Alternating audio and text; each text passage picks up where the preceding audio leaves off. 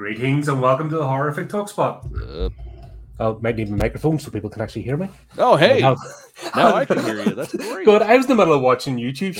You popped on. I'm like, I'm just completely wigged out. Normally I get set up and then it's like, all right, I've got 20 minutes to spare and I'll stick something on and then I go into column mode. Just La La Land. That's fair. Professional as always. Here we are where we talk about stuff. Sometimes it involves horror and sometimes people actually watch. Fucking A. Oh man. Here, I think I've officially got my first proper stalker. No shit. I don't know if you noticed some of the posts I've been sharing. I have not. I've been extra busy this last couple of weeks with school. I have this absolute lunatic, and when we do the Friday episodes when we basically perform authors' excerpts, of works, and that goes out every Friday. So I share that around a bunch of horror-related groups and writers' groups. Basically try to get people a bit of exposure. I have this one individual, and I never saved it, but he's actually DM'd me before, and he's commented before, and every time I post, seems to send this guy into a blind rage. Damn. How dare you be sharing independent authors? How dare you made a typo? How dare you, dumbass, fucking blah, blah, blah. Oh, that How dare guy. you use Okay. cliched? Yeah. I researched this on Google, and this has been used 1,000 times. How dare you unimaginative fucking cunt, you horrible person for making content. Yeah, I saw that one particular post. It's like, wow, fucking A. I wish mental. I had that kind it's of like time. I think I've talked this before with other people as well. I don't understand the concept of hate watching. I don't get it. What? How much time do you have, free time, I guess I should say, that you can do that shit? Like, what the fuck is wrong with you if you can do that? Like, there's a new comic book creator come out, and I've ordered their first issue. What they've done is it's not a crowdfund; it's a pre-order campaign, and busy brand new character because the stuff's got out at the moment just absolute shite. I'm fed up. I've been checked out for a long time. It doesn't mean I'm still not a nerd, and it doesn't mean I don't want to get excited about stuff and I want escapism again. So do this, but this guy has thousands of people that literally just hate watch him. Just pure hatred, and watch every tweet and ring up his podcast, and it's just mental that you waste that much effort on something you don't like. Like, what the fuck's left in your life? Like, if I don't like someone or something, I just check out. I'm done. Yeah, it's as easy as that. I just fucking move on. It's like, okay, bye. I just don't get this obsession over someone or a property or a movie. Like, a lot of horror movies are really bad for it. And I'm going to talk about this because the trailer dropped and I want us to react to it because I never watched the full thing because I want us to do it together. But this movie in particular has generated so much hate. And you think the way people talk that the horror genre is this high art, fucking pristine form of storytelling when we all know 80% of it's goofy shit. And we love it because it's goofy shit. Like, yes, there's A24 in the world, and we fucking adore A24. But the rest of the movie's got to be fun. Like, fuck, what the hell's wrong with fun? I don't know. There seems to be an addiction to misery. And it's funny because I embrace everything macabre and dark, and I have to watch what I say when I'm speaking to normies. I forget myself that I scare the shit out of normies, basically. And I have to check myself and my sense of humor and things I enjoy. I just have to go, never, and this is my outlet because I just got to go, blah, guts and fucking gore and people getting stabbed. And yeah, I love it. But I just don't get this whole concept of I hate you, I despise you. I'm going to watch every minute of your content, every post you make. I'm going to watch every... it's mental. Yeah. And I've got one, so I must have... My star must be on the rise Oh, that's absolutely. That's when you know you're making it, aren't you? When you've actually got people friggin' whipping themselves while they're watching. I fucking hate him. I hate calling these fucking posts again. Oh yeah. So I'm glad I do it for you. Charming people that you are. Those of you that absolutely despise me and guts, I'm just here to provide a service. Glad to be here. And in fact, that's more reason. Sometimes I do doubt whether it's worth carrying on because the amount of work goes into putting all this shit together sometimes just becomes a headache. But knowing that there's somebody out there making their life a misery just by existing, that's reason alone to keep going. Fuck yeah. Anyway, that's like the second reason to keep this shit going. Fun for one, but two, fuck them. Yeah, if I'm really sending people into a fucking rage I would understand because I keep this. Yes, we have opinions. We're on different sides of the spectrum about some things, but we try to keep this like political neutral because we don't want to be in that fucking zeitgeist of retardation where that colors everything. We're trying to step away from that and show there's other stuff and we can actually just enjoy life, and that's what entertainment's about. Fucking taking that moment out of life, which is shit enough, and escaping. Yeah. So try to stay alert. So if I was posting that sort of shit, I would understand. If I was sitting here giving, this is my way, I believe the world should run, and it's the only way, blah, blah, blah, I would understand getting the hate. And if I was sitting fucking self-flating and just share my stuff all the time, check me out, I'm the fucking bestest ever, I would understand getting the hate. But when I'm going, oh, here's a little story from another author. Yeah. What the fuck is so terrible? And guess what? Right. If you like it, you like it. If you don't, you don't. Yeah, but at least don't pay attention. At least somebody's getting the opportunity to get out there because this is fucking hard enough, especially the way the big companies are going. And that's where I do stand, is that these big corporate conglomerates that preach one thing, yet their practices are completely separate. I have a problem with it. And also they're killing creativity because they're idiots running it. Yeah. Who aren't interested in actually even their customer base. Going into an industry where you hate your own customer. I just don't get it. Your life's just miserable. Yeah. Anyway, the Terrifier 2 trailer finally dropped. It looks like we're going to get this movie this year. So I thought we'd do something a wee bit different. And also, I want to practice, see if this will work this time, because I tried a trailer reaction and I forgot to click the sound button. So apparently there's a wee checkbox that you click sound, because apparently playing videos without sound's the thing. That's so crazy. All right. So this just dropped a day or two ago. Like I said, I've only literally watched the first couple of seconds, but I wanted to keep it. So I'm going in raw. I haven't seen shit. So fucking excited for this. I'll put a bit of spit on for you.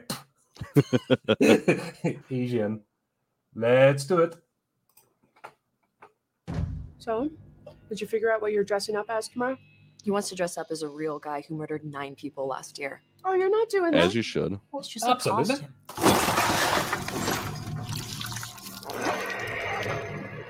You think that guy's still out there? What's up with you and this clown all of a sudden? You're like obsessed. They never found his body. What if he decides to come back here? I love Art's I don't give a shit attitude. I'm just shoving stuff in their bag.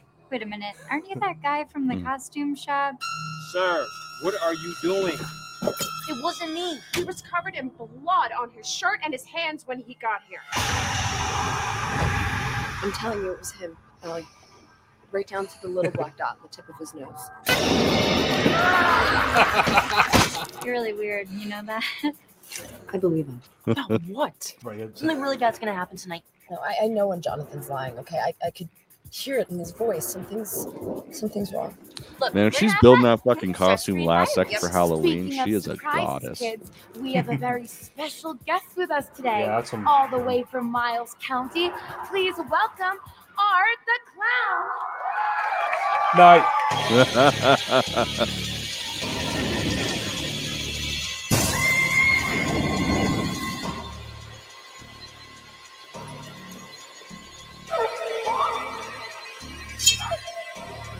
Oh, brilliant. They even get involved.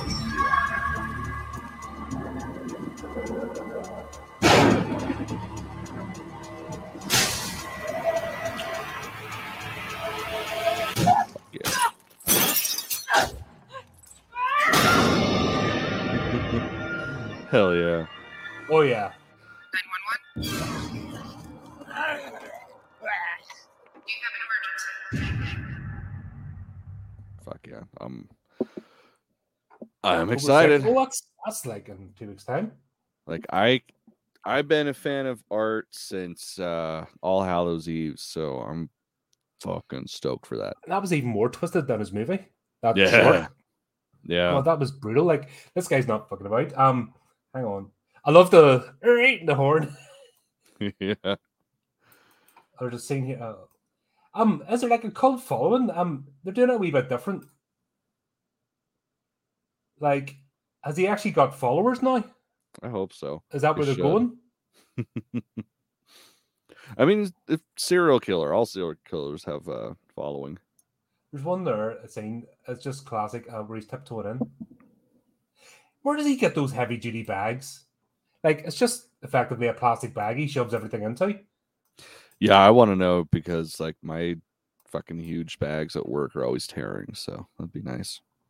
This bit is just classic art. You know what I mean? He's just, yeah, I love doing this shit. I'm a twisted fuck, and I'm just gonna have fun with this.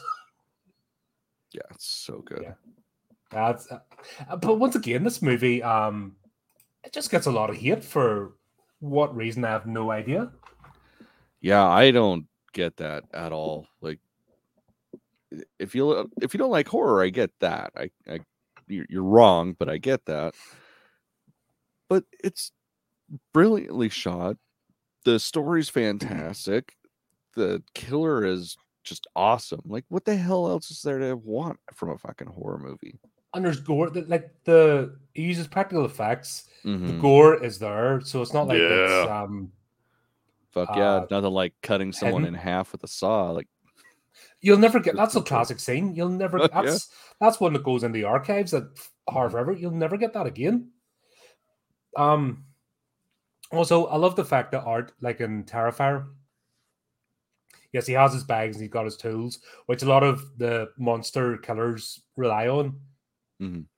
But then he's like, "Oh shit, I don't have anything," and he picks up a gun and shoots somebody because he just wants to kill them. Mm-hmm. You know, he's just like, "I'm not actually that attached to my stuff."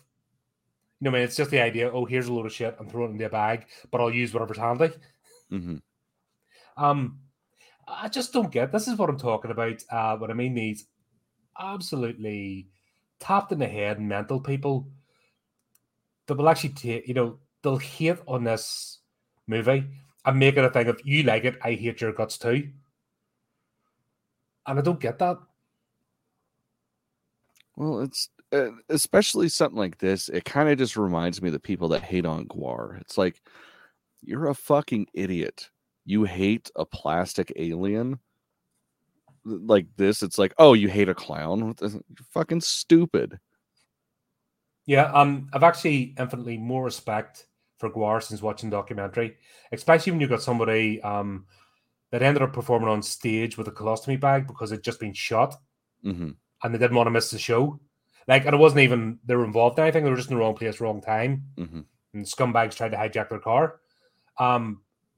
I mean, you see their, they live like shit.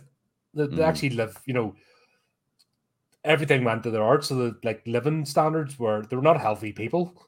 Like they were doing themselves harm.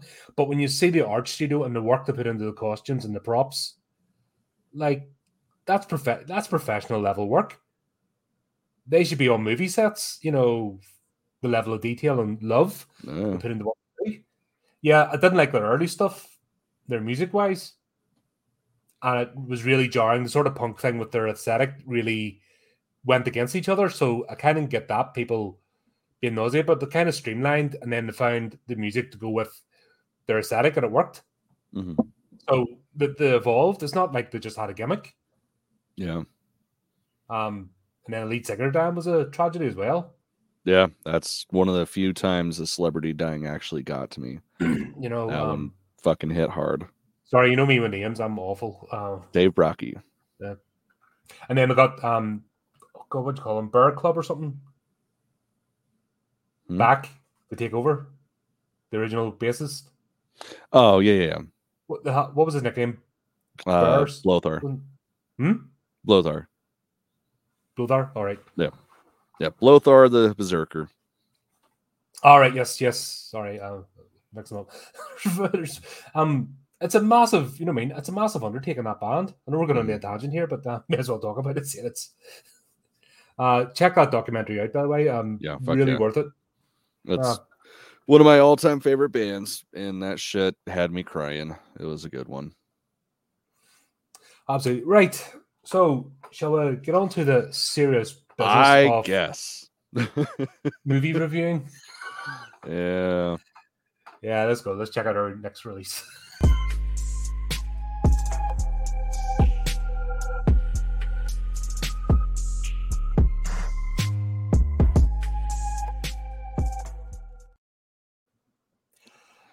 And this is a strange one. Yeah, that's an understatement. What Josiah saw. Now I keep thinking Hosea, you know, like just been around too many Spanish people. But it's actually Josiah, that's the way they pronounce it. So yeah. That's his name. New release in Shudder. First of all, Robert Patrick is amazing. Yeah. That guy still is intimidating as fuck. He doesn't care. He doesn't give a shit. He just wants to act. You think after, you know, why some people still rest in their laurels. After Terminator 2, you think he'd just be resting on that and going to convention stuff. No, he's like, I'm a working actor. I'm just going to do my shit. And he's embraced getting older and everything else. Yeah. And I love it. He's been quite a few parts. There was one, like an assassin movie, where he played like the leader of a biker gang, and he's played various roles. So he doesn't give a shit. You know, he's just doing his thing. But yeah, he carries this whole thing, definitely. He really does. Central character. The rest of them are good as well. They're really solid cast in this and solid acting. I'll give. It's not like a weak performance. Everyone's like invested in the roles and really doing the business. Even the wee kid, who was there for like briefly, 2 minutes, made an effort. However, it was too fucking long. That's my biggest bitch fit with it. It was just too fucking long. They took their time getting there. And for the payoff at the end, this could have been a lot tighter. It's almost like they're trying to do an anthology series because they broke it up into acts. There's 3 acts, and then 5 acts. I mean, there's the intro, beginning, the 3 acts, and then the finale. We'll start off in the beginning. We're seeing Josiah and Thomas. They're living in a farmhouse and just going through. It seems like they're quite happy for the most part. So you're not getting any hint of horror or anything wrong. You know what I mean? Well, I don't know. I felt like there was just like an underlying tone of just like there's menace just beneath the surface. Because you definitely get a bit of a Texas Chainsaw family type of farmhouse feel. Oh yeah, the aesthetics, but I mean the actual dynamics of the family just seem to be quite happy, and I was just waiting for what's the external forces going to come in and disrupt this. We've talked about it before in other movies where they've had everyone's got their dynamic, and then it's the external force that comes in, and then that's what kicks everything off, and then that sort of veneer of happiness just gets completely torn away. I can't remember what movie. There's one specific I'm thinking of where we talked about, and there was the veneer of happiness, then the external agent comes in, and then it all just gets ripped up. Yeah, I'm trying to blank. Watch all our previous episodes. Yeah, you'll find it at some point. Yeah, we talk about all sorts of shit, but this is not. Speaking of which, I'm going to call you out right now, sir, for talking about Dead Silence without me. That is one of my favorite fucking movies. What? Yeah. You love Jimmy Wan striking again? I fucking love Dead Silence. I will fucking fist fight anybody that hates that shit. Period. It's exactly the same as every other Jim Wan movie ever. Yeah, but it was the first. Oh, well, that was obviously his template, and he's just carried it on and on and on and on and on. Well, sorry, I didn't get to watch it until later. I missed it. fair. That's fair. Because it came out in 2018, and I had problems. It didn't come out in 2018. Was it 2018 it came out? Dead Silence? No, that shit came out when I was in high school, dude. It said 2018, and it must have been when... Dead Silence? No, that had to have been 2003 or 2004. I'm gonna look that shit up real quick. Yeah, you do that. You go on. I'm gonna just James Wan has burnt me 2007. out. 2007? Shit. I was fucking off. I was not in high school at that point. Better than me.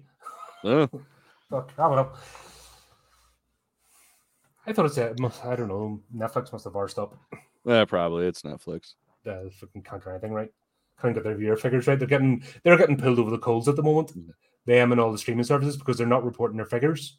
And then they're trying to go for advertising. And then, as Twitter's found out, if you lie about how many actual real accounts you have and don't do due diligence, well, you're defrauding companies saying that you're offering a product. Trade Descriptions Act over here. So Netflix and all, because they're putting all this spin and shitty programming, and they're having to like tighten their belts because people are switching off. So that's all fun. But they kind of get this right. But yeah, back to this one. We kind of get the setup. We see Thomas and Josiah in the house, blah blah, and then it cuts into the first act, the Ghost of Willow Road. And that's where we'll have the oil company come in. I feel like you're skipping over the part where it starts to show that everything's not peaceful. Does that not come in after? When it cuts into the first part, that's when it starts diving into it. Oh, does it? Oh, yeah. Yeah, because you've got the intro part. That's what I mean. You've got the intro part, right? Yeah. And it's all so much going on. Yeah, they really packed this out. So that intro part doesn't really tell you anything. It just goes on, and then it fades into the Ghost of Willow Road. It goes to the oil company, and then it goes back to the house, and then that's where we start getting the deep dive into Thomas's life not being as idyllic. Honestly, I had to go through this twice to try and get it in my head. And trying to skip through Shudder.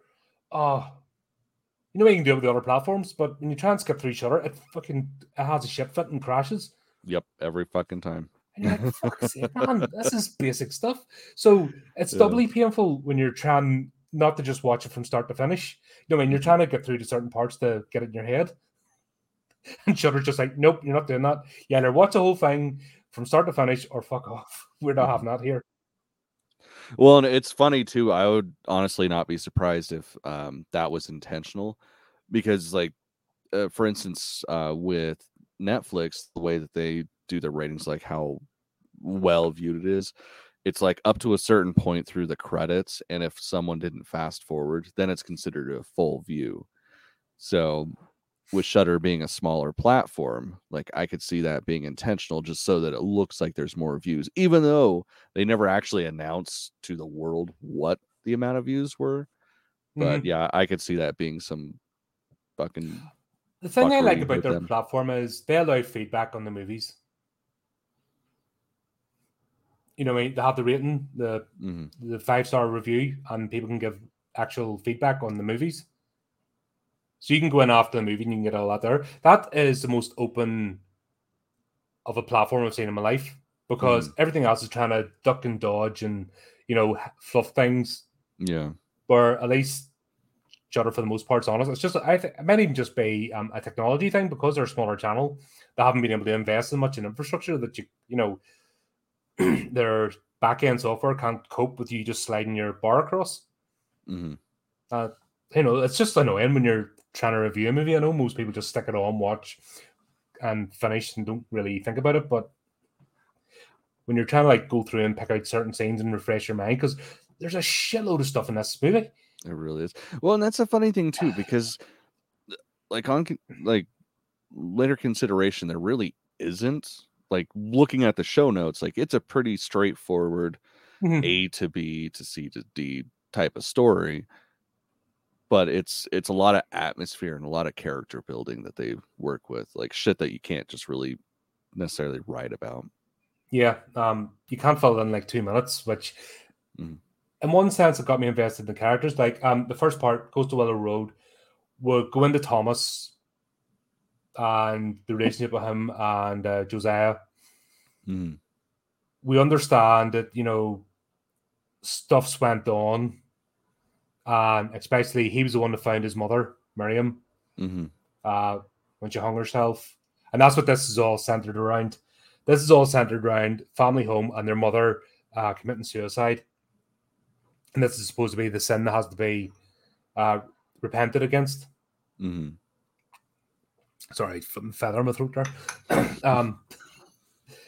It's molten season. I've been breathing in feathers for the last 2 days. Yay, animals. Fun times. But yeah. So we'll say that this was a rough family, but they were close. Mm-hmm. And then what we think is the catalyst, because obviously later on it finds out something completely different, but the catalyst of everything breaking down is Miriam, the mother, killing herself. Mm-hmm.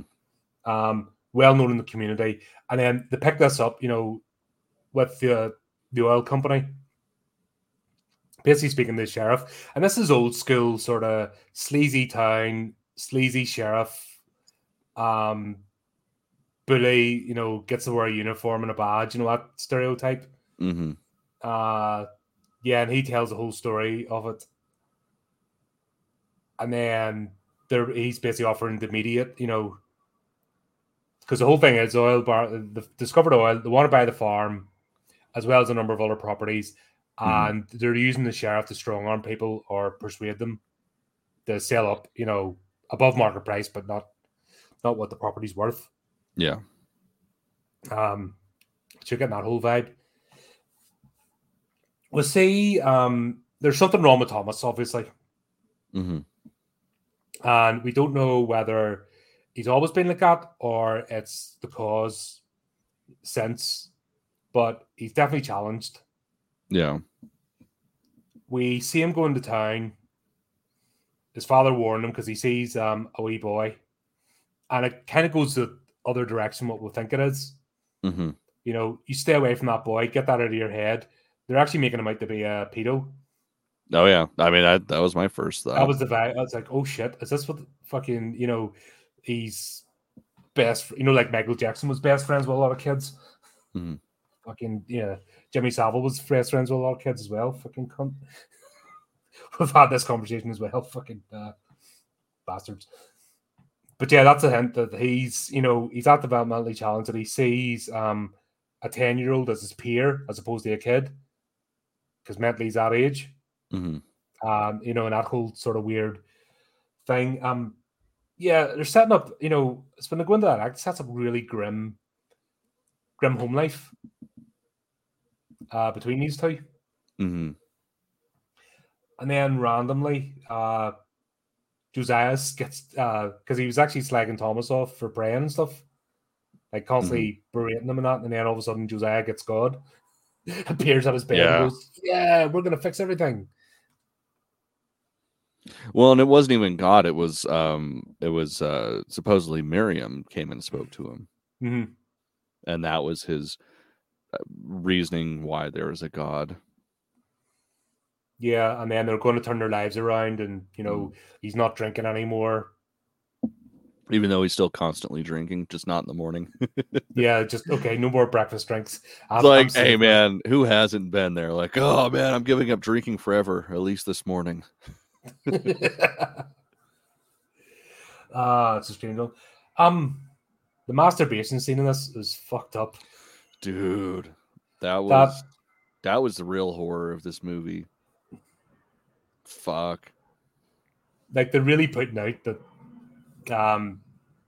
Josiah likes his children in the wrong way. Mm-hmm. And that whole... Well, and then to just keep going while he's doing it, it's like, man, that's... Go on, boy. Yes, I'm proud of you. Yeah, it's like, I don't think you need a cheerleader while you're doing that, but whatever. I guess to each their own. Well, we'll kind of discover later on what's going on. Mm-hmm. But that whole scene and the way he instantly blames Eli, which is funny. We haven't met Eli yet, by the way, you know what I mean? But he said, oh, there Eli is. He found some mags, and oh, there's a whole, like I said, it's setting up a whole sleazy undertone. Mm-hmm. We're getting the whole undertone of abuse. That's why I'm saying it's drastically. You know what I mean? At the beginning, the intro part, we're not seeing that. I mean, once it flips into this part, that's where drives it home. Yeah. Well, it gets progressively darker and more on the nose, like as the story progresses. Yeah, this is dark. Like I said, apart from the runtime and which we're going to go into next, a plot line that really didn't need to happen at all. This could have been a really tight horror movie, like proper tight, gripping, grimy, you know, edge of your seat type stuff. Yeah. So we kind of finish up that with. So we know that from the first part, Miriam's killed herself. Thomas and Josiah are living together. They're in a downward spiral. They're now trying to pick themselves up. We know that he's been told, because we don't find out until later, but he's been told to stay away from a young boy. He seems to be keep pestering. We know there's something wrong with Thomas, and it's either due to trauma or due to him being developmentally challenged. Then it kind of cuts out a lot and then goes into the second part of the story. These are done in chapters, by the way, so it's a bit of a different way to do a movie. It's like they were trying to be the director's cut Tarantino of Doctor Strange without being as good. Yeah, or do like a Tarantino type thing. Or not Doctor Strange, Doctor Sleep. Sorry. Oh yeah, Doctor Sleep was yeah, they're trying to bring that kind of vibe, but they didn't pull it off because this second part I think is what killed the movie. See, and I really liked this second part. It felt completely separate from the rest of the film. It was film. a movie on its own, right? That's could have been a separate movie. It really was. Like, this could have been its own thing, and I would have watched it and loved every second of it. In fact, I'll say it now. If it actually removed Eli's character completely, no offense to the actor because he played a brilliant role and he fitted in, but if he actually had removed his character and story arc, this could have been done with 3 people. This could have been done with Thomas and Mary and rejigged the plot slightly and been a lot tighter. Yeah, because I mean, really, there's only the one aspect of it that would need to be changed, and really, it wouldn't change the story at all. So anyway, we'll get into this here. Eli and the Gypsies is part 2, and we see Eli's rogering away there. Yeah, that's a way to start a fucking segment. He's just hammering away, you know, getting in there. I love those steel type caravans / trailer things. They're so nasty. Like I couldn't. I've debated this before. One of the movies I was talking about, where a guy's in a fucking toilet with a glory hole. How could you do stuff in toilet? I've just got this thing about, you know, I like my comforts. So like public toilets are fucking shitty. I've walked out of people's houses, you know, wanting to get jiggy on. I've looked and went, oh god, I'm near gagging, fucking out. That's fair. That's fair. Just not me. So he's in this grimy fucking trailer. I actually thought it was hers. Yeah, that's what I was thinking too. Because then when he smashes the alarm, you're like, dude, this isn't in your place. What the hell? And then she's so casual and blasé about it. I'm like, if that happened to my place, I'd be throwing him out the window. You know, I just it took me a minute to realize it was his trailer, and he invited somebody back, and then we'll have the sheriff reappear. Yeah, that shit was funny. It's all freaking out. You're a couple weeks early. It's like, man, he's your parole officer. He can show up whenever the fuck he wants. Yeah. Here's a funny thing. He uses the word nonce. That's a British word.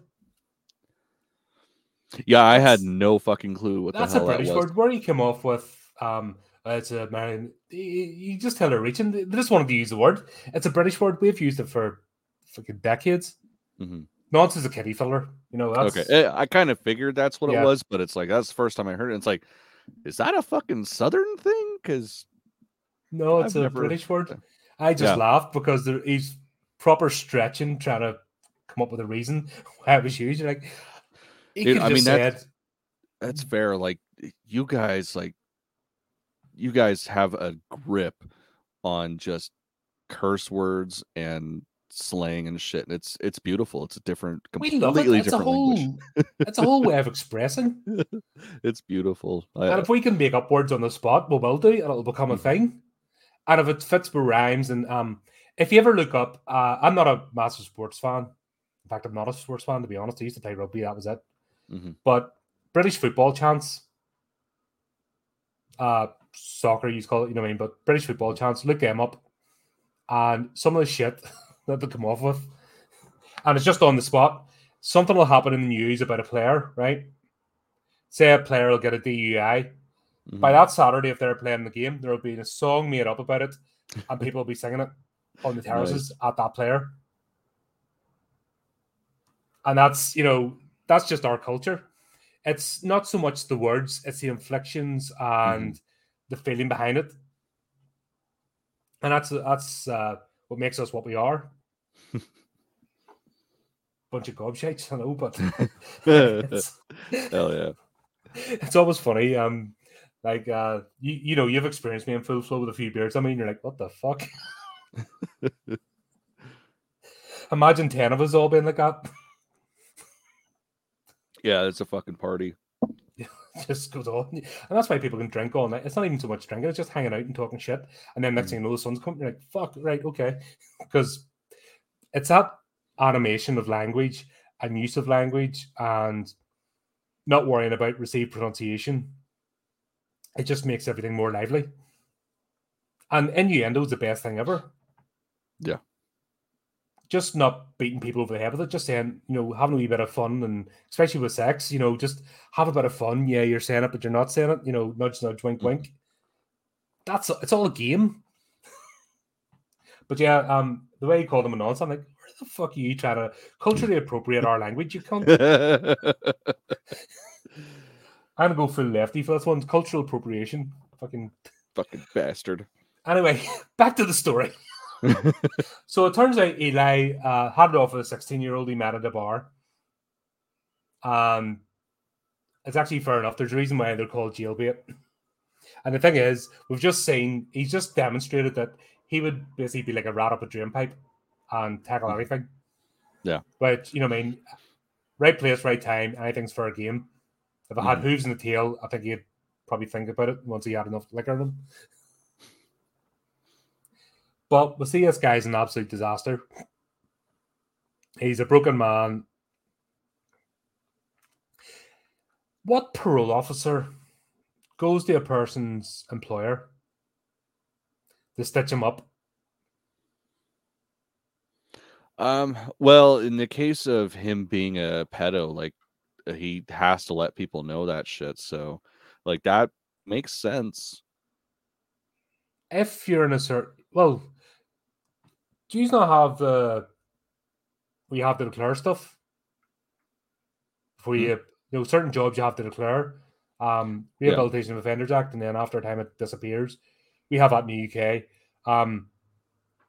Maybe because it's a small town. My whole premise is, what I don't get is, he goes to Eli, he puts cuffs on him while he goes searches his apartment or his trailer, and you don't hear the big girl speaking. That was funny. Like, he just walks on in, she's lying naked in the bed and not a word.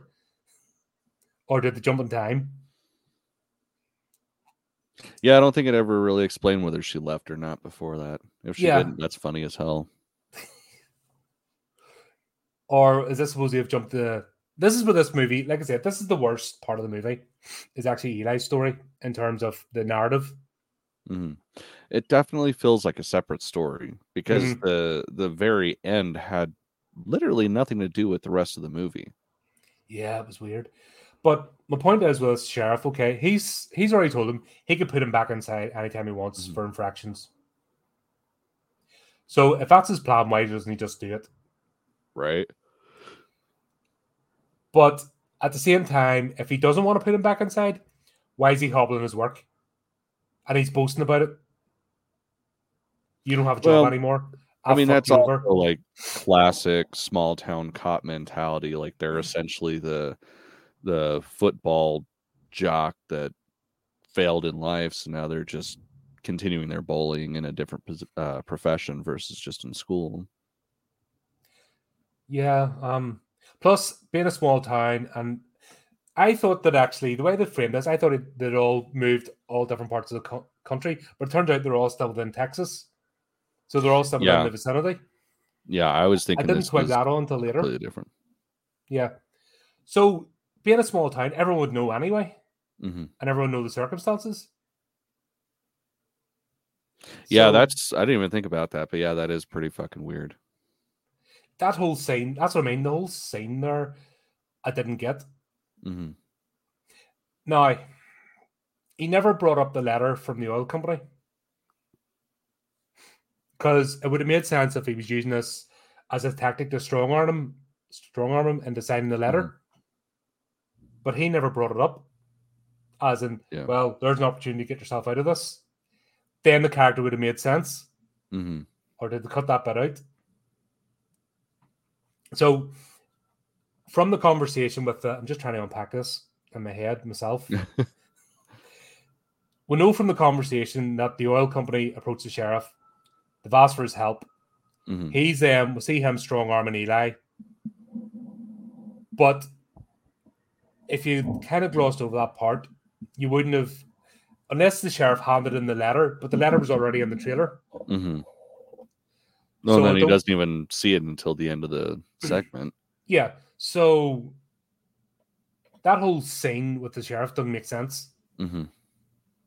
Yeah. Like, it really doesn't. Like, now that we're talking about it, I just accepted it initially, but now it's like, what the fuck?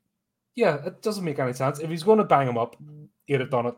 He had drugs on him. Mm-hmm. You know what I mean? It was the worst pat down ever because he's sitting with a big bag of like uncut, gnarly stuff. Mm-hmm. Well, it's like the only thing I can think is that was essentially the way to kind of bring everybody up to speed with his story. But it's like in the next scene, we would have got that anyways, because the sheriff's talking about, oh, well, I hear you're into gambling and into this and into that, and you're in debt now, blah, blah, blah. It's like we didn't really need that because we got that with the next scene. Yeah. So yeah, that was fucking pointless. And this is where, that's what I said, this is the weakest act of the movie. Because it's so strung out that it actually takes away from a generally good story. Because this is actually it's a good plot. It really is. Like I said, I would watch this movie if this was its own thing. Mm-hmm. So when then see Eli, he's brought the local kingpin. Mm-hmm. I don't know what the correct term, because he's like operating out of the back of another trailer, and you see him paying off people. Paying off a sheriff right in front of him, not giving two shits. Yeah. And Eli's like fucking up to his eyes. He's been in deep. So once again, it's leading us towards signing this sale letter, convincing the family it's going to work. But this is where the plot goes really weird. Yeah. Okay, so you can pay all this off by doing one job. Go and steal a bunch of gypsy gold from a group of carnies just before they leave. Because that's always sensible. I mean, I'm sure nobody's tried it before. One thing over here, maybe it's not as prevalent in the US, but if you get into it with gypsies over here, you are dealing with fucking clan upon clan upon clan. Mm-hmm. They're actually a very dangerous people to mess with. And actually, a friend of mine, he used to tell me stories. He was a nurse and he worked in the reconstructive surgery department. Mm-hmm. And a lot of gypsy fights, they'll come in because when they fight, they actually go out of their way to mark the other person. Damn. So they actually cut their nose off or an ear or both and disfigure them to know that they've been beaten in the fight. So it's not... The bare knuckle boxing stuff is just for fun and making money. But when they're actually fighting, they're out to either kill or completely disfigure. So what you would have is people from a tribe would go into the hospital to get, they've just got their face completely mashed up. So it's emergency. It's not plastic surgery, it's part of it, but like emergency reconstruction. If you get into a bad car accident and you need to get reconstructed there and then. And he'd say these people would come in and they'd have to literally get their faces put back together. But Jesus. the next week, as soon as they get out the hospital, that person that was fighting with them is going to go after them again because they fixed themselves and not wearing their scars. So this person could have thousands of dollars of, plastic surgery done just to put their face back together. And then the next week, as soon as they get out of the hospital, that person's good at them again. They like retake their nose off. That's the level these people operate at. So to go and fuck with them is just the stupidest thing ever. Mm-hmm. Not to mention the supernatural element, which is brought in here, which the supernatural elements have been quite loose with this. Yeah. They played fast and loose with it. This could be as easily just a psychological horror as opposed to any supernatural. It's hinted, but isn't it sort of thing? Yeah. Yeah, it was like a very subtle thinner. Mm-hmm. But yeah, okay, Eli, you go and do this job. You're not even they're not even getting armed properly. He's just going in to distract people. You go in and drink and talk to people and keep them distracted. That's your job. And I'll write off all your debt. Yeah, that right there. That would have been like, I should probably just die instead. Yeah, completely mad. Oh, yeah, that's why the sheriff came after him, because that wee girl went missing. Oh, yeah. Yeah, there was a 9-year-old girl that went missing. And he automatically thought, and here's the mentality as well, because I get it. There's a reason why after a certain age you don't go out to bars. Because it's too fucking dangerous. Because 15, 16-year-olds get fake ID, they dress up, and you can't tell the difference between them and a 20-year-old. And there's that fucking dangerous age where you're late 20s, where you're like, oh shit, I could give him the bother here. Do you know what I mean? And it's not worth it. So his story is actually not horrible. Do you know what I mean? It's actually probably been done 100 times. I mean, I know but people the fact like the guy jumped that he went there to kidnap a 9-year-old, like, sorry, mate, no. Yeah. Nonsense are fucking sneaky bastards. They're sneaky predators.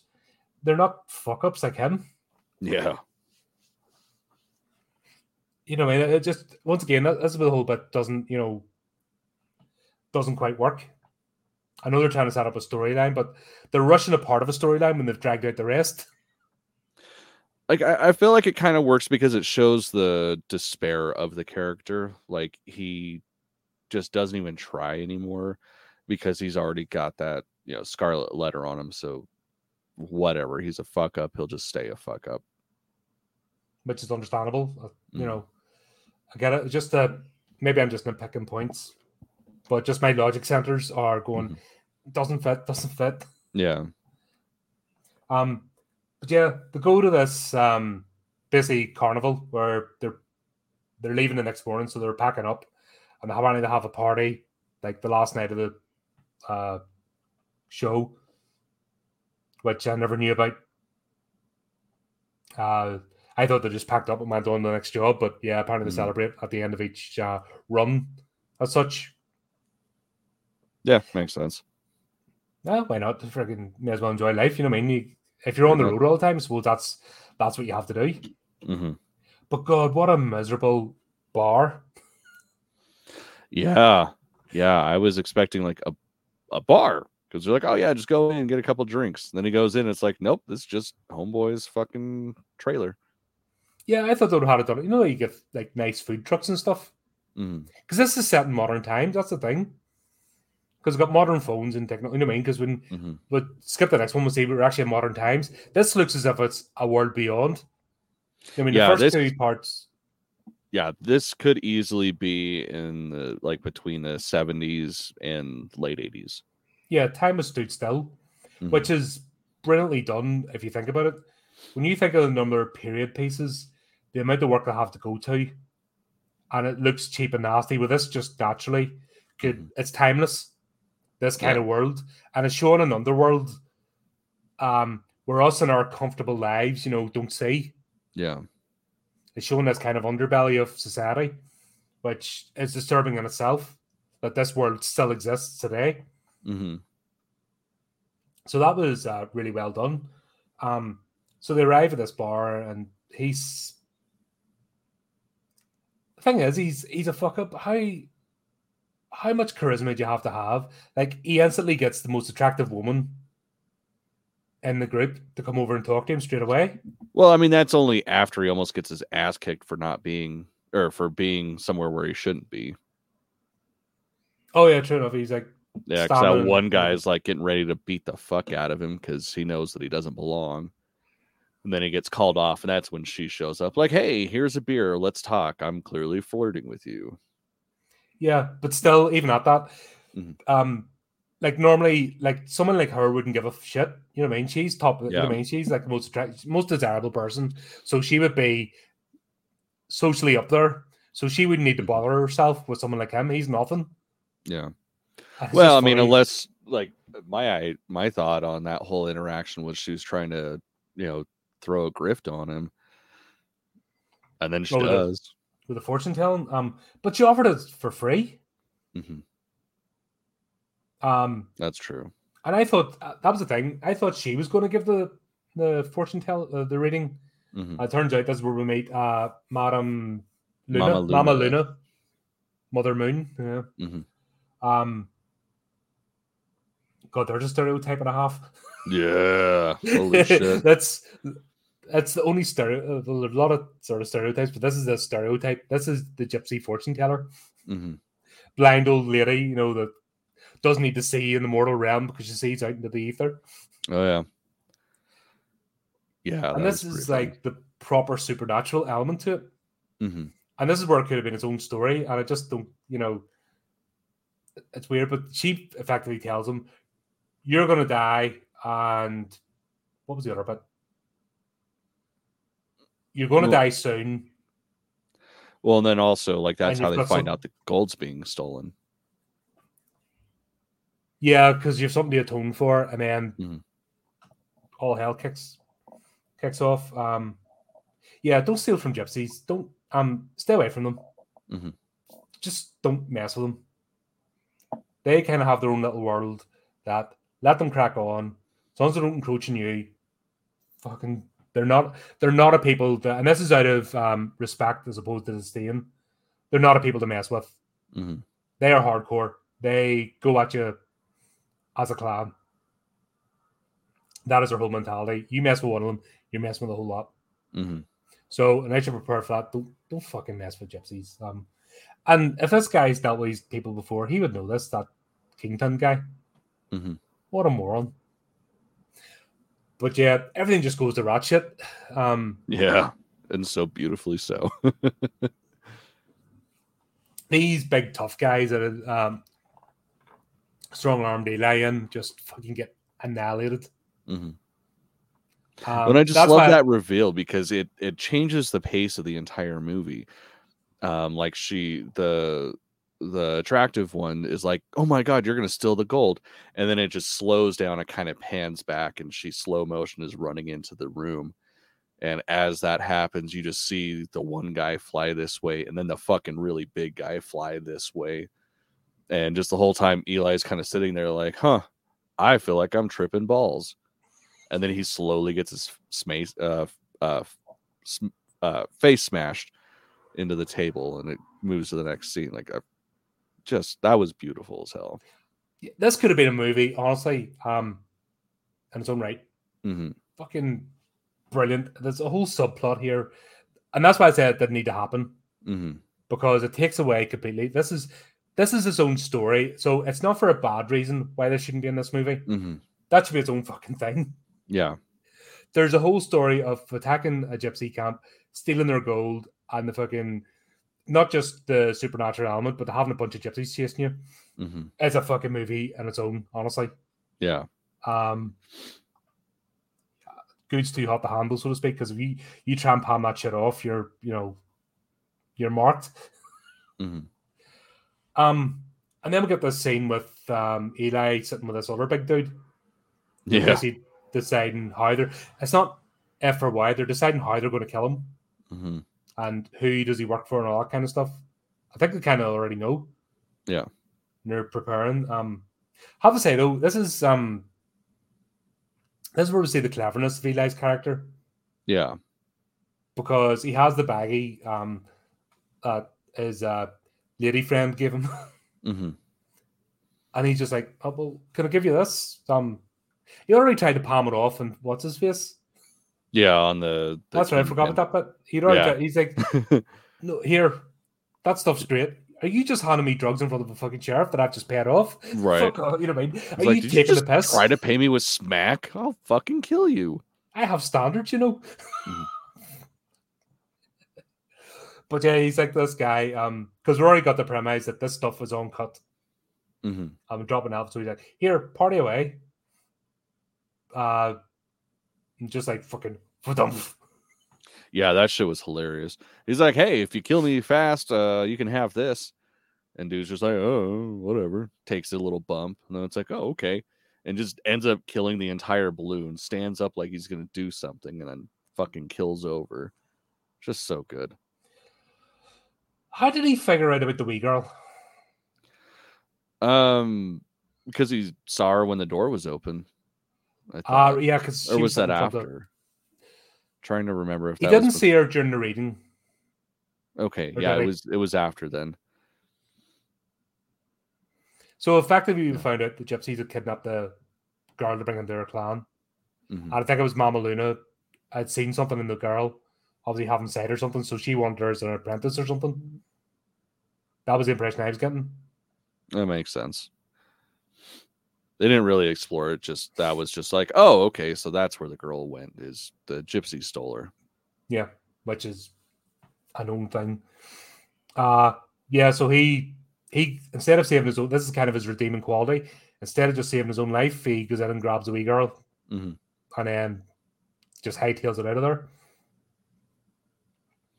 Well, I mean, not before doing the classy thing of taking the guy that was supposed to kill him, his junk, dumping it on his dead chest, and then snorting some. That's great. There's so many elements in this movie. I know people are going to panic and it's too long, but there's a lot in this. Mm-hmm. It just doesn't. This completely veers off from the main plot. That's the problem. It really does. Well, because ultimately it ends with Eli saving the girl, getting the gold, taking it back to the Kingpin. The Kingpin being like, I don't fucking care what you do with her. That has nothing to do with this.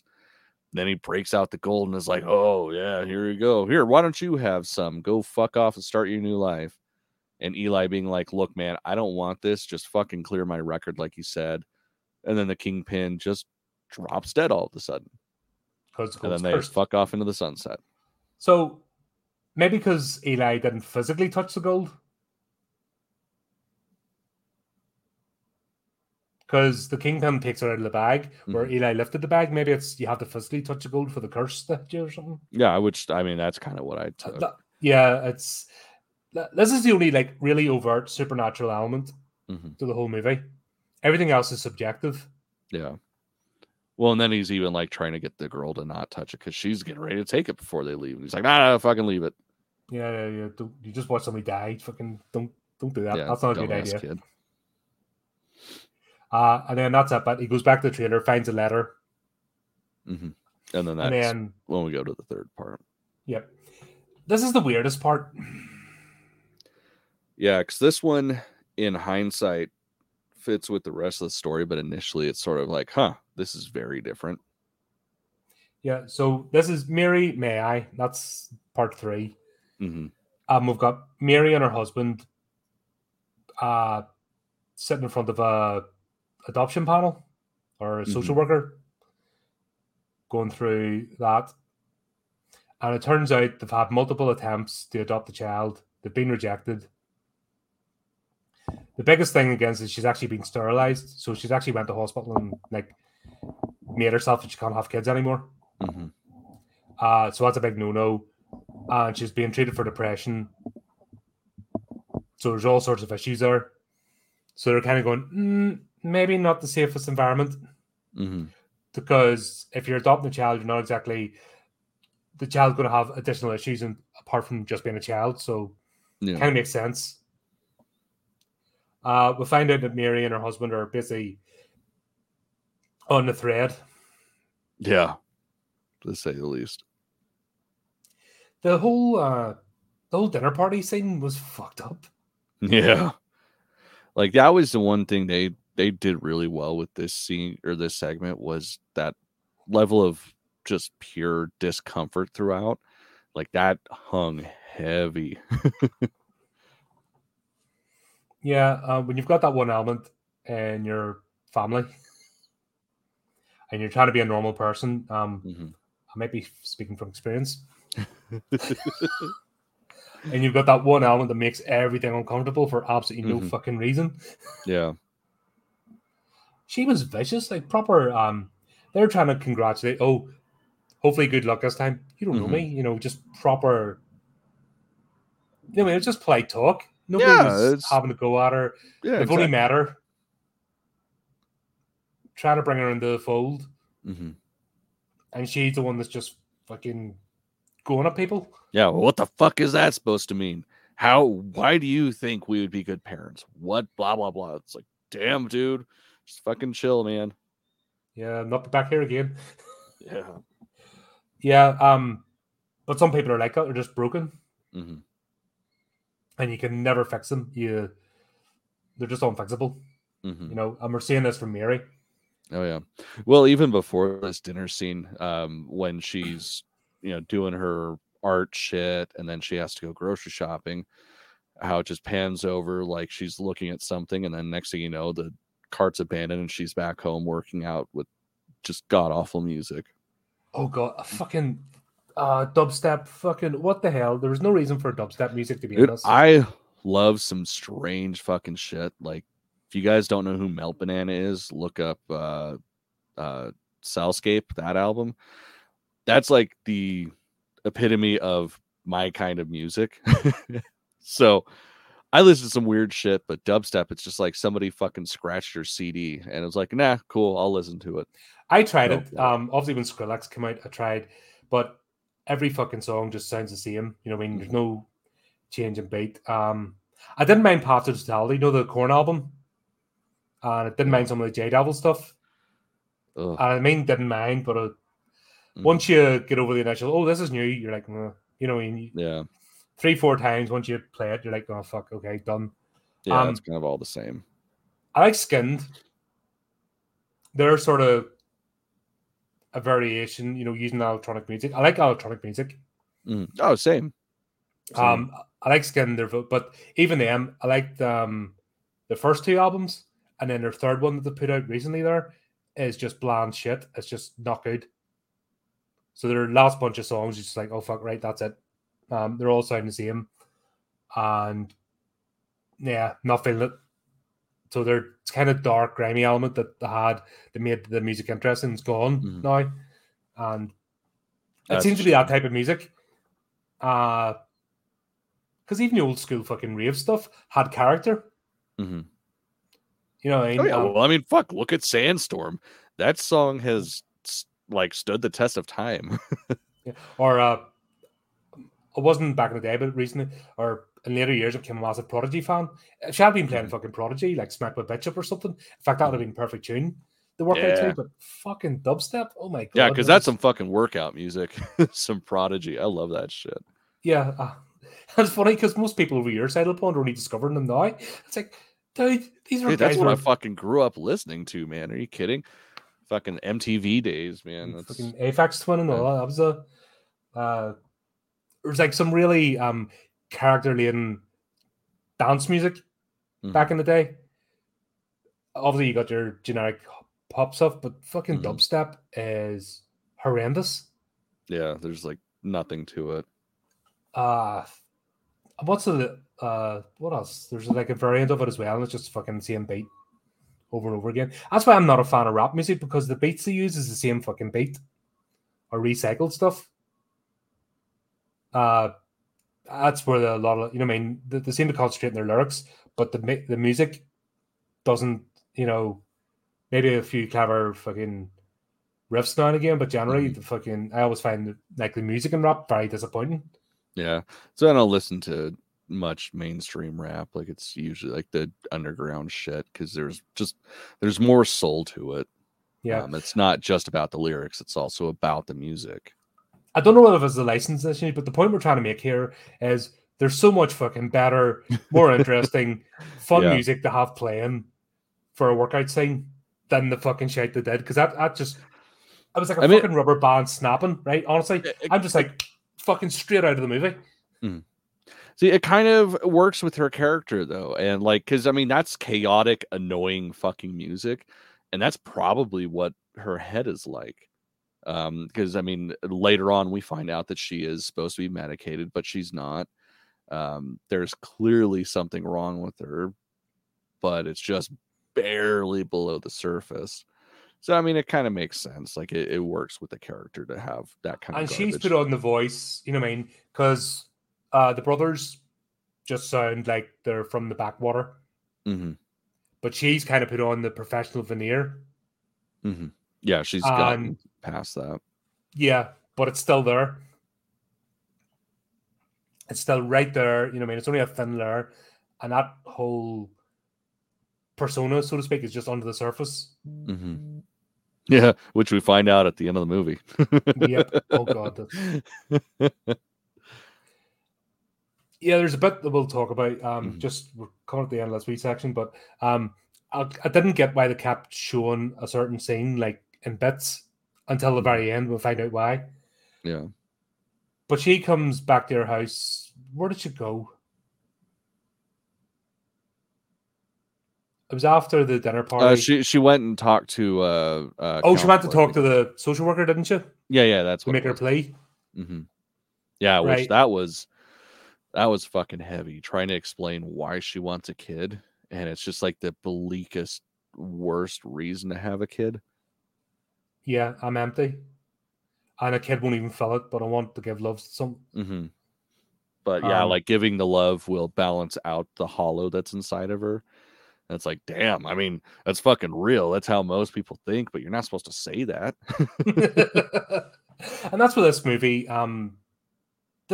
works. Because it's that, this is the uncomfortable feeling. I've talked about this before, the uncomfortable feeling of horror. As opposed to when you get past the jump scares of horror and you're not frightened anymore, what are you looking for? And this is what you're looking for in a horror movie, fucking making you on edge, going, ugh. Yeah. Well, it just shows that reality is the real horror. And to put that front and center, that's what fucking sticks with you. Yeah, so she's done that, and that, like I said, this whole bit's dark. You know what I mean? I'd say it's even darker than the first part. Yeah. Like, this is the darkest part of the movie, apart from, you know what I mean, the finale of everything to come, but this is proper fucking dark. Goes to a dark place, even darker than the Gypsies. That was more of an adventure. You know, this is, there's something broken here. So when she comes back, she sees Eli's truck, which my whole problem's with the timing. This is supposed to be, they're only getting back together after 23 years. Maybe it's because I'm shit with cars and can't keep one more than 4 years before I break it. But I can't understand recognizing somebody's truck after like 23 years. But she knows it's his truck anyway, so plot needs to happen. Yeah. Well, that initial nope and just turns around. That shit's hilarious. And then she just kind of stops in the middle of the road, like, fuck, I gotta do this, whatever. So fun. Like, who hasn't been there? Like pulling up to your place and there's a car there that you don't want to fucking see. You're just like, I don't want to do this. No, so she comes in, it's Eli. Here's what, so he obviously explained there about the letter. Did she get one as well? She did, didn't she? Yeah, and she was talking about it. Yeah, so the managed them. So that's again, they're still in the locale because that's what took away. I actually thought initially they'd moved to the furthest reaches of the country, but no, they're all still local. So that's why the sheriff's able to track them down and get their stuff. But they're talking about it, and this bit of dialogue. Eli, what about Pa? Don't worry, I'll deal with our father. That dialogue is because we're going to get to the final act and things will be revealed, but we know that Josiah's there talking to Thomas, and they're having to go back and face him. But knowing what we know, that dialogue's a bit strange. Yeah, it's so much more dark than it sounded. Like when he first says it, it's just so off the cuff that you think, oh, okay, yeah, he's gonna talk to their father to make sure that he doesn't fuck around. And then as soon as you get to the end of the movie, you realize, oh, that's what he meant. Mm-hmm. And then they keep doing the cutscenes to the hotel, traveling to the hotel, heading up there, which I thought was a bit strange. Yeah. Well, even before that, cutscenes.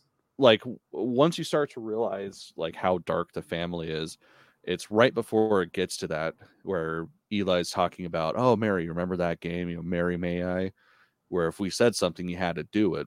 And it's doing the flashbacks to them walking to the barn. And it's like, damn, all right, this is some shit. No wonder she didn't want to see her brother.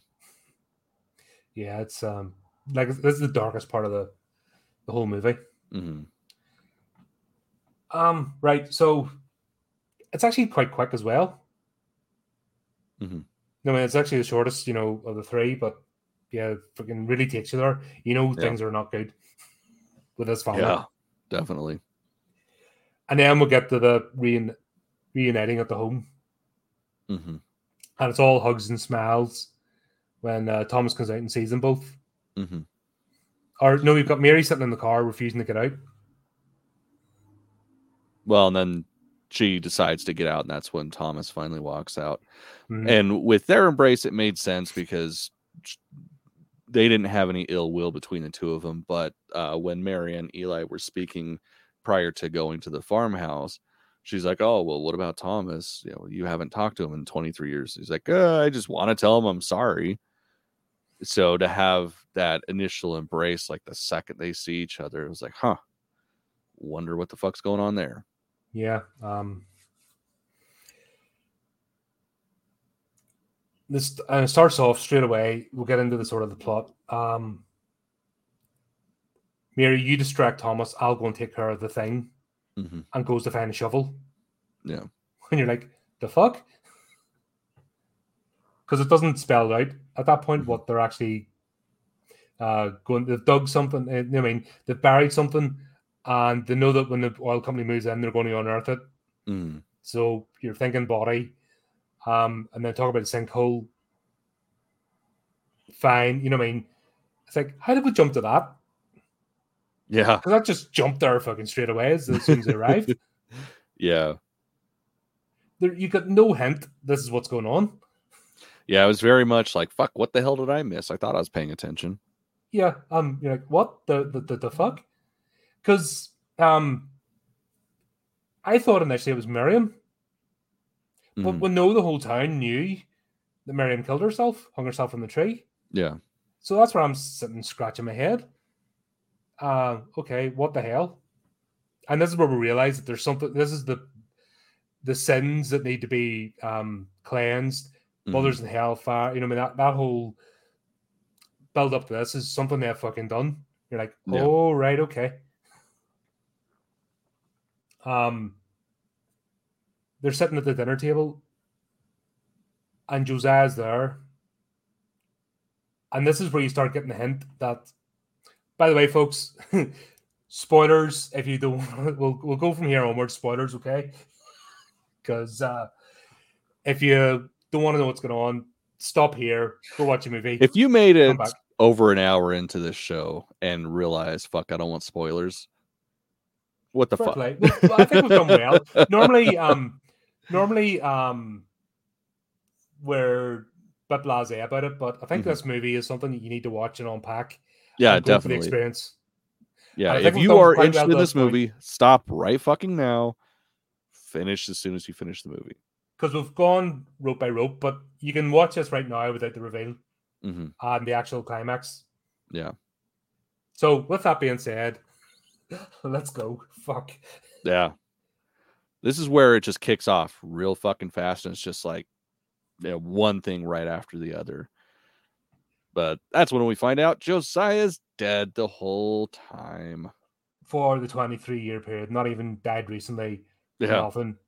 Because we'll get the hint because Josiah's talking to Thomas and Thomas is talking to them and they're not speaking indirectly. And then finally Eli goes, Thomas, who the fuck are you talking to? Yeah. And then we're like, oh shit, right. Yeah, that's when it goes to the flashback of them murdering their father. And then Thomas is just not comprehending what's going on. And that's when they explain what's going on with him. It's like, dude, we saw the restraining order. Like, you can't be around that boy. Like, your ex-wife. I don't have an ex-wife. You have an ex-wife. And it's just like, and he's only fucking moved back into rapid-fire that shit. property. Yeah. He's like, is that why you came back? Is it because of that? Because you're going to get in trouble. And that's, of course, when we find out that the boy that he's stalking is his child, and the ex-wife and stepfather have a restraining order against him because he's Multiple. fucking crazy. Yeah. And that's the thing.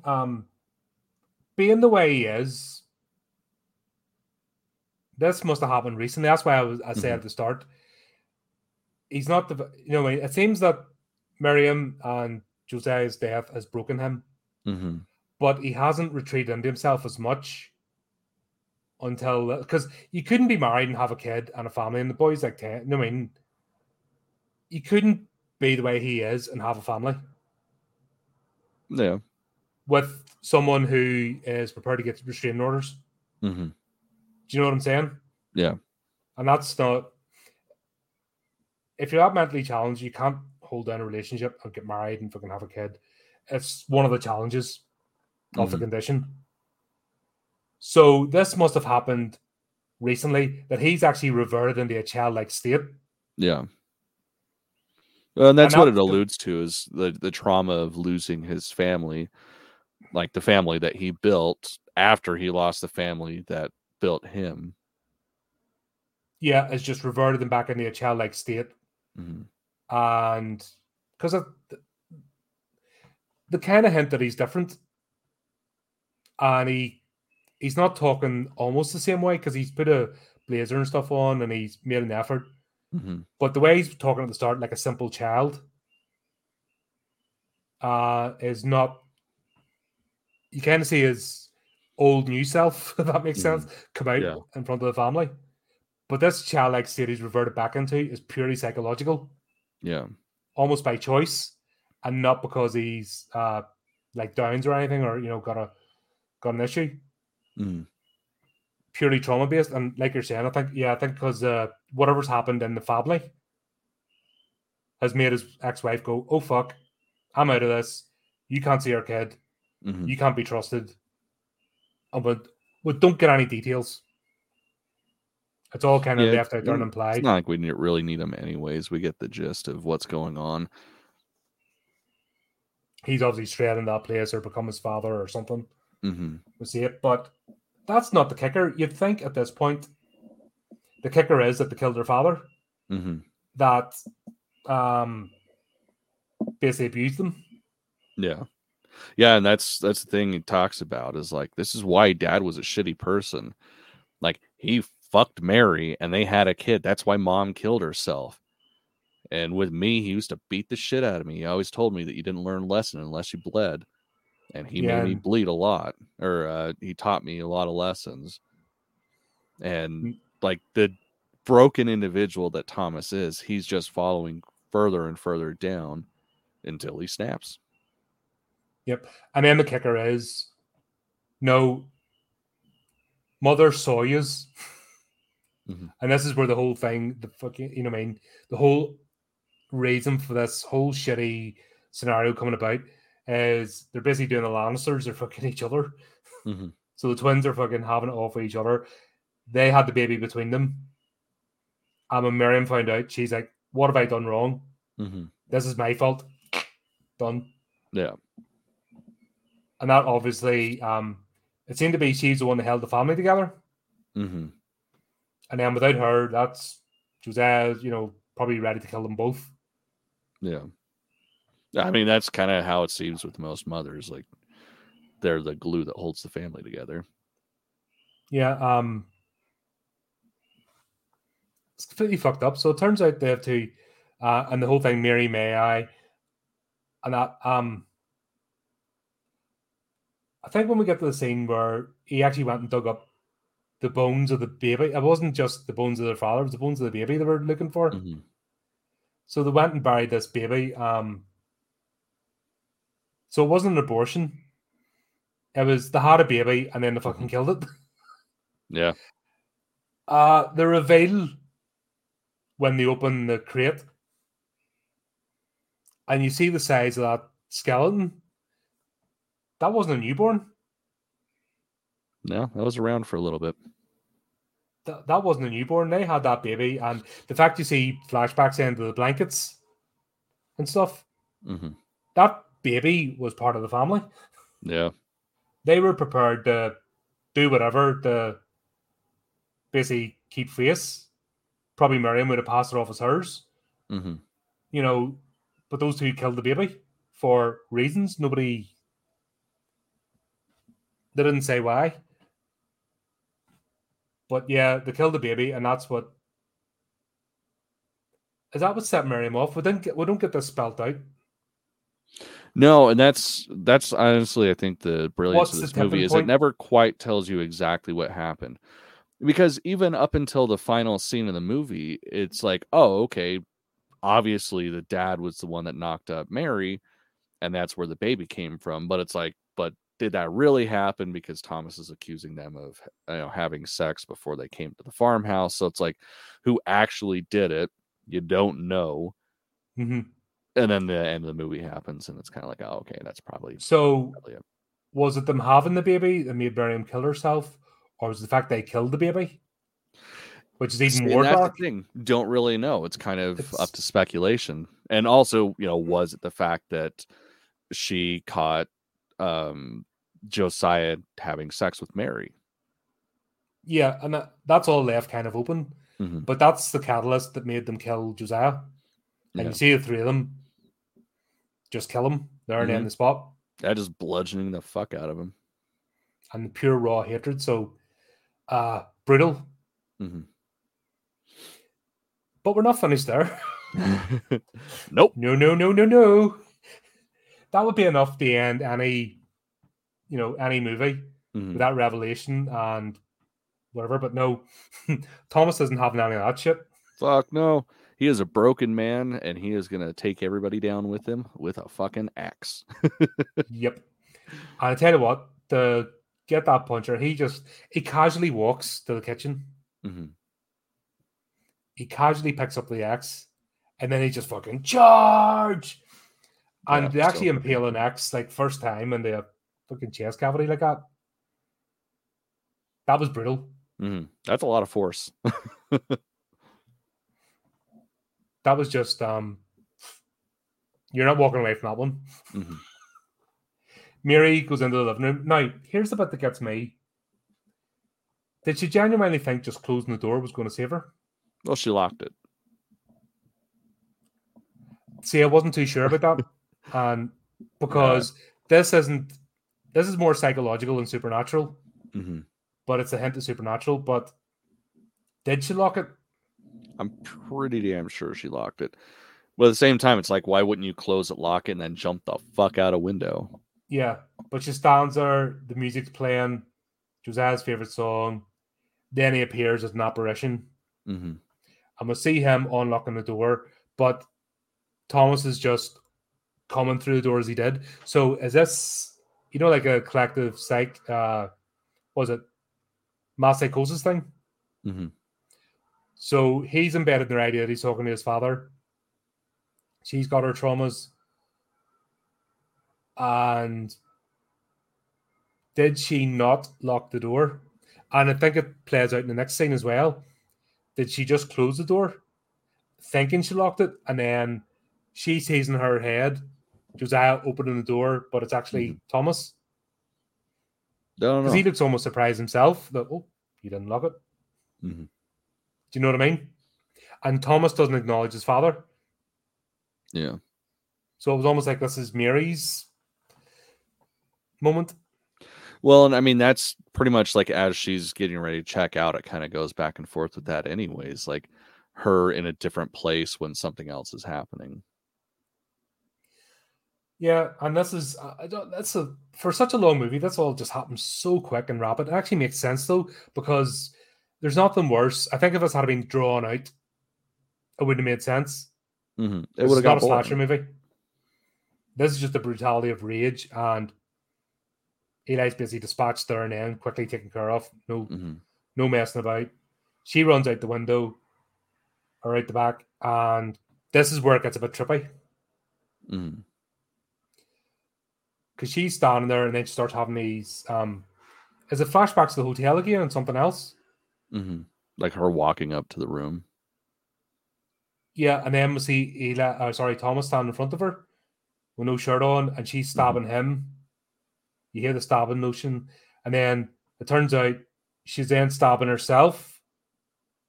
No. That he's was stabbing her. You know, kind of. That was the dream sequence that she had. Was when she was stabbing herself. Is that what it was? It got kind of confuddled. Yeah. Her nightmare sequence in the third act. That was when she was stabbing herself. Because that was with her husband. Shit, I missed that bit. Sorry, that bit went out of my head. I think the dubstep broke my brain. That's fair. I think that part fucking. It's like, oh, what the fuck? So, understandable. Right, yes. So she goes back to that. Yep. Because they all have premonitions. That's the supernatural aspect. They all have premonitions of their own death, essentially.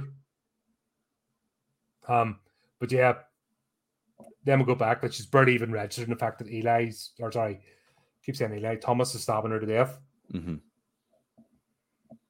Yeah, it's like she doesn't realize until she drops, and then she's just trying to say his name. Yeah. Really harrowing scene. But they didn't mess about. And then we just have Thomas go back in the house and just sit down and act everything okay. The thing with the tree was funny. We didn't mention the tree at the start. So we see this here, Rest Miriam, which I think is a bit dark to like put the plaque on the tree where she hung herself. Yeah, it's a little weird. Yeah, buried. Yeah, thought that was a bit odd. Yeah, and then it pans out, and apparently Eli and Mary had a little 2x4 hammered on there, and the tree's on fire for some fucking reason. And the 2x4 is the writing appears as if it's clay. I couldn't quite pick it out, but it's like here be cleansed or something. You know what I'm talking about? The I didn't see that part. Yeah, so the writing appeared on the 2x4 as it was burning. It's one of those really hard to make out. But when it falls away, we see that Josiah's name's been put on the tree as well. Fucking burning hell or something. So they've inscribed to both of them. So now we know that both parents were killed. Were dead. They also killed a baby. Which wasn't as if it was a backstreet abortion. Because I thought from that scene, I talk about getting sterilized. I thought that might have been the result of a backstreet abortion. No, because they did say when they were talking about it that she got a tubal ligation. Yeah, so she actually went and got a proper medical procedure, but it was sort of hinted at that might have had. It could have been had to have happened because of complications from a. Yeah, true. Fucking coat hanger basically going wrong. Yeah. But it turns out, no, they didn't just have the kid. They fucking raised the kid. That it was like, that was a big, unless that was the only size of skeleton I could find. That was a big fucking skeleton. Yeah. And the fact they had blankets and shit, like baby blankets, we saw the flashback there. So they just went nuts and killed the baby. It was already out.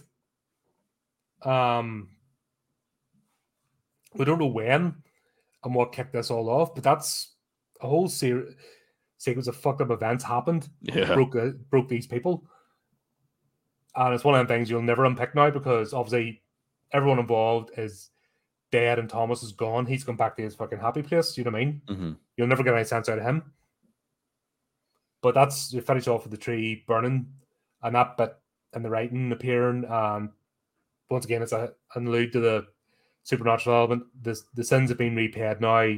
Everything's cleansed. We can carry on. And then just to finish things off, we skip to the hotel scene. Yeah. And they're just fucking going at it. But not just with it going at it, but they're fucking going at it like just before they arrived at the. Mm-hmm. So even after like 23 years, they're at it, and you're like, the fuck? Yeah. Yeah. So they told Eli to get him on board, kill their father. And it's one of those. That's a good thing about it. You know, I mean, you can sit and ponder and talk about it, and the mysteries are, and it doesn't ruin the movie because it's actually this is one of those unrelatable narrator sort of stories. You're not going to get to the truth because it's seen from the viewpoint of each of the characters. Yeah, and each of them has a warped sense of what actually happened. Yeah, definitely. So all in all, that's it. Apart from the second act, Eli and the Gypsies, this had the potential to be really tight and gripping and on the edge of your seat. I think they just took a bit too long getting there. Yeah, so last night, after it was over, I was kind of just like, well, fuck, that was 2.5 hours. I'm never getting back. But upon thinking about it, it's like, it was actually a really good movie. And yeah, it's one of those things that if that entire second part of the movie was gone, or even if it was just shortened quite a bit, like just the interaction with him and the sheriff and understanding how bleak his life is, like just a couple minutes of that, it would have tightened up the movie and made more sense. Because ultimately, the Gypsy Gold had nothing to do with anything. It didn't push the story forward at all. Nope. Like just the sheriff showing up and saying, "Hey, we're coming after you because there's a fucking 9-year-old girl missing." That's enough of a reason for him to skip town and want to start a new life. Like, but that's also the fact as well, he's hobbled up with his job, then the letter. Yeah, I mean, that's all we needed for him to progress to the next part of the story. And yeah, I'll agree with you. Like, if that whole Gypsy Gold shit was its own movie, that'd be a great movie, and I'd watch it. Absolutely. It was a movie within a movie. It was just a bit of a strange choice. Yeah, it's like the guy had the director had two ideas, and wanted to play with them both instead of saving that pitch for the next movie. But such a shame. But generally, I enjoyed this. Yeah, I don't know if I'd watch it again, but it was good. Yeah, watching it the second time is really hard because, like I said, I was going through to pick up plot points and stuff. Even then, it's a slog. And especially when you know the ending, it's a fucking slog to get there. That's my only real complaint. Like you said, remove that whole section, tighten it up. Amazing movie. I would have you just there. So there you go. Not the worst movie I've watched in the last couple of weeks. No, definitely. Definitely not. No, not. At least I was able to watch it and not go, fucking nah. I'm not gonna lie, I had to take a couple of breaks because it just was so damn long, but yeah, it was all right. Yeah, I did the same, especially between each points, because it just wasn't going anywhere fast. Yeah, but a few tweaks, boom. They could even do it now and re-release it. It would actually cost them nothing to put that bit in the chopping floor. I would actually it would work, but there you go. Well, folks, we're not quite as long as the movie was, at least. So it's one of the times the review is actually shorter than the movie. Right. But yeah, thanks for tuning in, folks. Those that are watching and watching afterwards, check the movie out. It's worth it. We'll give it that. It's worth checking out at least once. Definitely. And please, if you agree, disagree, certain points, let us know in the comments. This is all about conversation at the end of the day. Let us know what you think of the Terrifier 2 trailer as well. I'm excited. Fuck yeah. I was looking forward to this last year and just looking for a bit of goofy fun. And we know it's going to deliver. And all you haters, sort yourselves out, honestly. Relax. Right. There's so many better things to be pissed off about. Just find something else. Yeah, there's plenty to argue about. Go to the other fandoms. All the other fandoms are at each other's throats. Go there. Right. Go to the comic book aisle. Said Star Wars really wants you there. Yeah, go to the Star Wars aisle. Go to the fucking Marvel aisle. Go to the DC aisle. Go over there with all the comic book fucking people and fight with them. We have enough going on in horror without adding that shit to it. And there's plenty of fucking goofy shit. I've been trying to think about this whole like woke stuff and virtue signaling and why it hasn't really destroyed horror. And I think the reason being is just there's so much stuff and so many different levels that you can't even touch. It's a drop in the ocean. Mm-hmm.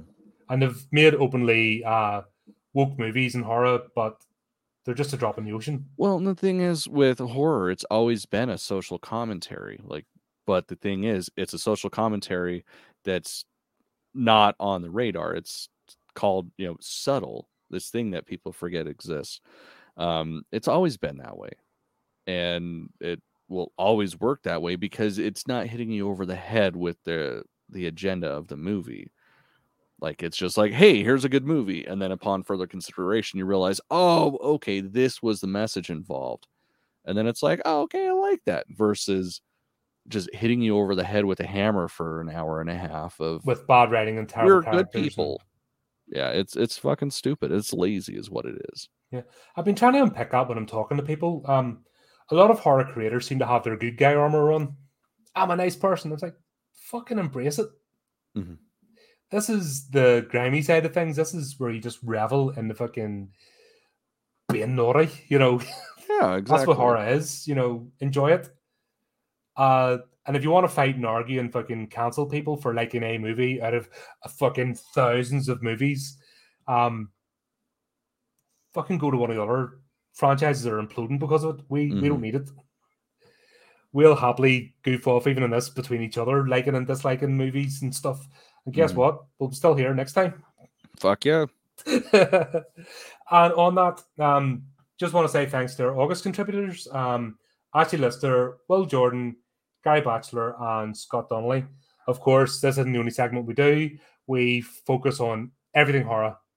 We give independent creators a shout out. We feature their works. We talk about games sometimes badly. We try to play sometimes badly. Hey, but it's fun, god damn it. If I can get this one to go live every now and again and talk about shitty movies, you know what I mean? Be good. Not just listening to me all the time. Be fantastic. That might happen one day. Hell yeah. But yeah, check out our channels. Make sure you like and subscribe. Keep the fires burning. And until next time, keep it creepy. Keep it horrific.